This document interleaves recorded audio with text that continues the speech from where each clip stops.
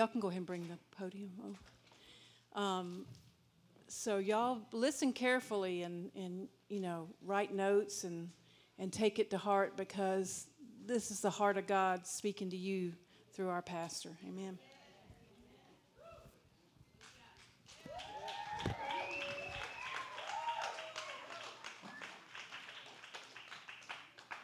That was really good, y'all. Hey, that was really good. Really good. I got touched. That was good. It's time for the word. Jesus. Sweet Jesus.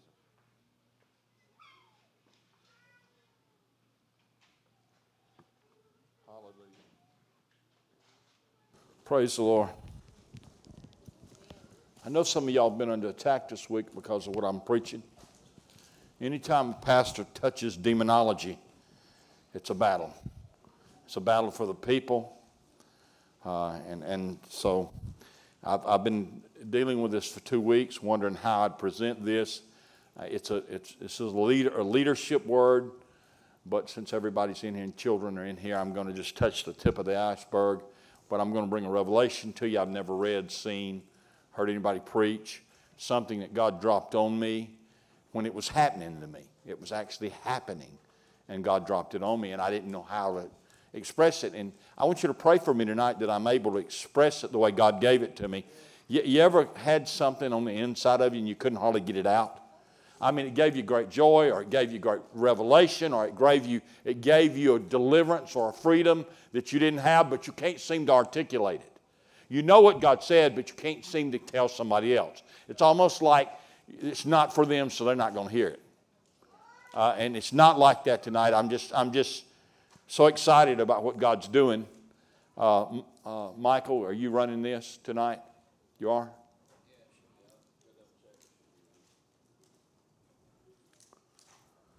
Amen. Praise and worship was just...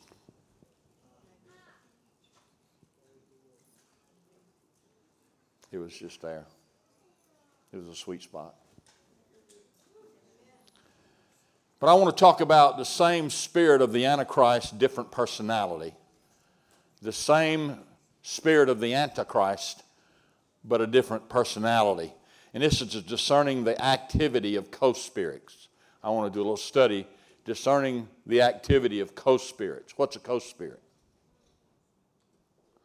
Well, thank God our apostle, Dr. Hand, that I walked with for 33 years, he did his doctoral dissertation and got accepted his fourth time. His fourth submission was accepted on biblical, Bible-based, not charismatic lingo, but Bible-based demonology. Where are the strong men? Well, it's in the book. We don't have to make stuff up. And many times when Christians are talking about what they think is a demon, they're talking about the manifestation of a demon. They'll say a spirit of murder, and really there's no such thing. It's a manifestation of a spirit. A murder can manifest in a perverse spirit, and it can manifest in a deaf and dumb spirit. You got to understand that that's Bible. You charismatics, we charismatics will make stuff up. I mean, God honors our ignorance too. Isn't that beautiful? He just does. We're talking about, oh yeah, Lord, we thank you for binding a spirit of suicide. Well, he knows that's a deaf and dumb spirit, that it's not a spirit of suicide. That suicide's a manifestation of a deaf and dumb spirit. You understand? He knows that, and he honors our ignorance. But I'm talking about tonight, I got to be more specific tonight without scaring the children and making them have bad dreams. But so if I'm a spirit of Antichrist, what's the spirit of Antichrist? It's a demon against Jesus Christ. It's a demon. It sets itself against the Christ. Transliterated, in the original language, it's a demon who's against the anointing or the anointed one. That's why rebellion against your apostle or pastor is a spirit of Antichrist. And you say, well, he's just not that anointed, or he's not anointed anymore, or he told me a lie one time. What did he mean to? Well, no, but he made a mistake. Judas Iscariot had the most perfect pastor that's ever been on the earth, and he still stabbed him in the back. It's never been about the pastor not being perfect. It's about the pastor being in charge. Spirit of the Antichrist. Jesus walked a sinless, perfect life, and he slipped a knife in his back. It's never been about the pastor being imperfect or being a man or being in that. Jesus was walking as a man, the Son of Man at that moment. The spirit of Antichrist is a demon. It's not your attitude. It's a demon you have. It's a demon you entertain. It's a demon. But let me tell you about these demons. They don't always go by themselves. You look at Jezebel. She had a passel full of demons. All different kinds too. And like if I'm a spirit of Antichrist and I want to be a really good spirit of Antichrist, I'm going to get me a buddy. Come on, buddy. Come on. This is my grandson, my largest grandson.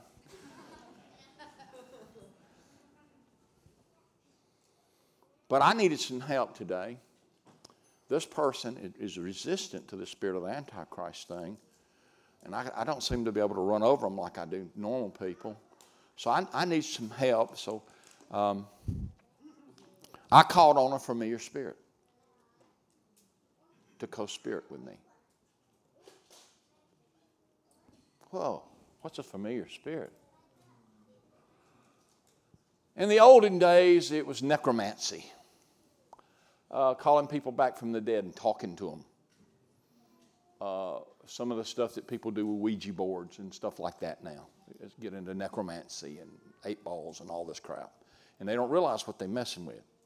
But they're messing with a big old devil. A lot of times called a familiar spirit. And thank you. And a spirit of divination put together. And that's where witchcraft comes and rebellion's stronger. So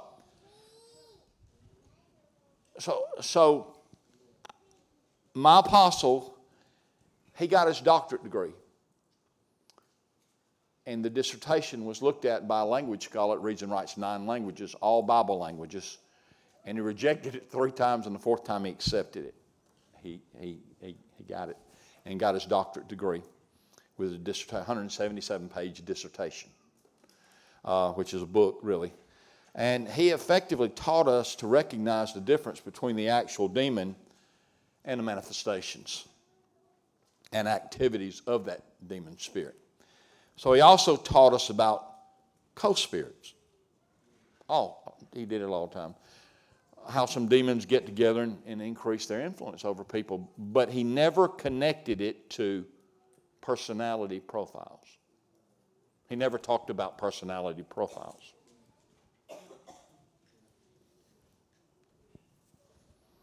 We're trying to start a church in Opelika, Alabama, and we're being resisted tremendously. And there is a demon set itself against the calling of God there to re-raise up a church that we had started, and they had moved it. And God told us that he was sending us back to raise the gates back up. But we're being blocked. And we charismatics, we've got 2 names, Jezebel and Absalom, when we see rebellion. Well, that's just the old spirit of Jezebel. A man can be a Jezebel too. Well, I ain't heard that but 40 years, or that's got to be Absalom. Well, the pattern in the Bible doesn't give in to an Absalom, what I'm seeing. But that's a personality.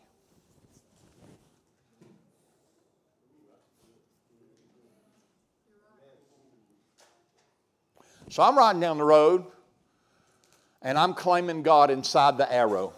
The place that we're claiming looks just like an arrow from Google Maps. And I'm claiming everybody's soul inside that arrow. That's the first thing I'm doing. And I'm claiming a building that belongs to God, not to men, and there's men holding it hostage. And the hostage amount is $280,000, and it needs $100,000 worth of work. And it's about a $125,000 building the way it sits, needing $100,000 worth of work. So we get permission to go on the land and pray one day, and we did some other things and waved at people and showed them signs God loved them. And it stirred up this little 5-foot guy. But he has a 5-foot chip on his shoulder. And he come up and jumped on us. Jumped on Scott Ballard first, and Scott's a lot nicer than I am. And I'm sitting in my car, and he comes up to my window and almost has to get a crate to stand on to look in my window. And he's going to bully me. And I'm sitting down looking him eye to eye. And he's going to bully me. Well, the old police thing in me that when I used to be a detective kind of rose up. And I got on him pretty good and said, you're not going to bully us. We have permission to be here. And I didn't know what I was seeing still. I didn't understand the personality that was confronting me at that moment. So he increased the security around the place so we couldn't drive in even though we had permission. He called himself over that club. And so we ride around what we call the Arrow and we pray, and there's a road at the point up here called Sawyer. We pray for everybody to be saved on it. And then we go down Ridge Road and we say, Lord, everybody on Ridge Road, I pray for you to convict them and to bring the anointing of the Holy Ghost. I've done it hours and hours and days and over a year now. Yes. Believe in God. And there's side roads going off, but we'll go around go to the base of it. It's called Hanson Street. And off of Hanson Street, there's a Hanson Court, and it goes up by a friend of mine's church, New Life Christian Center, Apostle Ozzie Comer. And Apostle Comer's letting us use his building to pray in some. And we're praying for him. And we come out, and we get on West Point Parkway, which is old U.S. Highway 29, and we come up U.S. Highway 29. We pray for everybody on West Point Parkway to be saved. We pray for an invasion of the power of the Holy Ghost of God. We pray for the anointing of the Spirit of God. And we just get to whooping in my car and a hollering and a shouting and a praising God. And we have a good old time. And we go up to that point. And I ride. I'm doing that one day. And we go down Alpha Street, which is the first street. And it's the only street that goes through besides the base street of Hanson Street. And we drive through Alpha Street, and I say, I claim you're the Alpha and you're the Omega. You're the beginning and the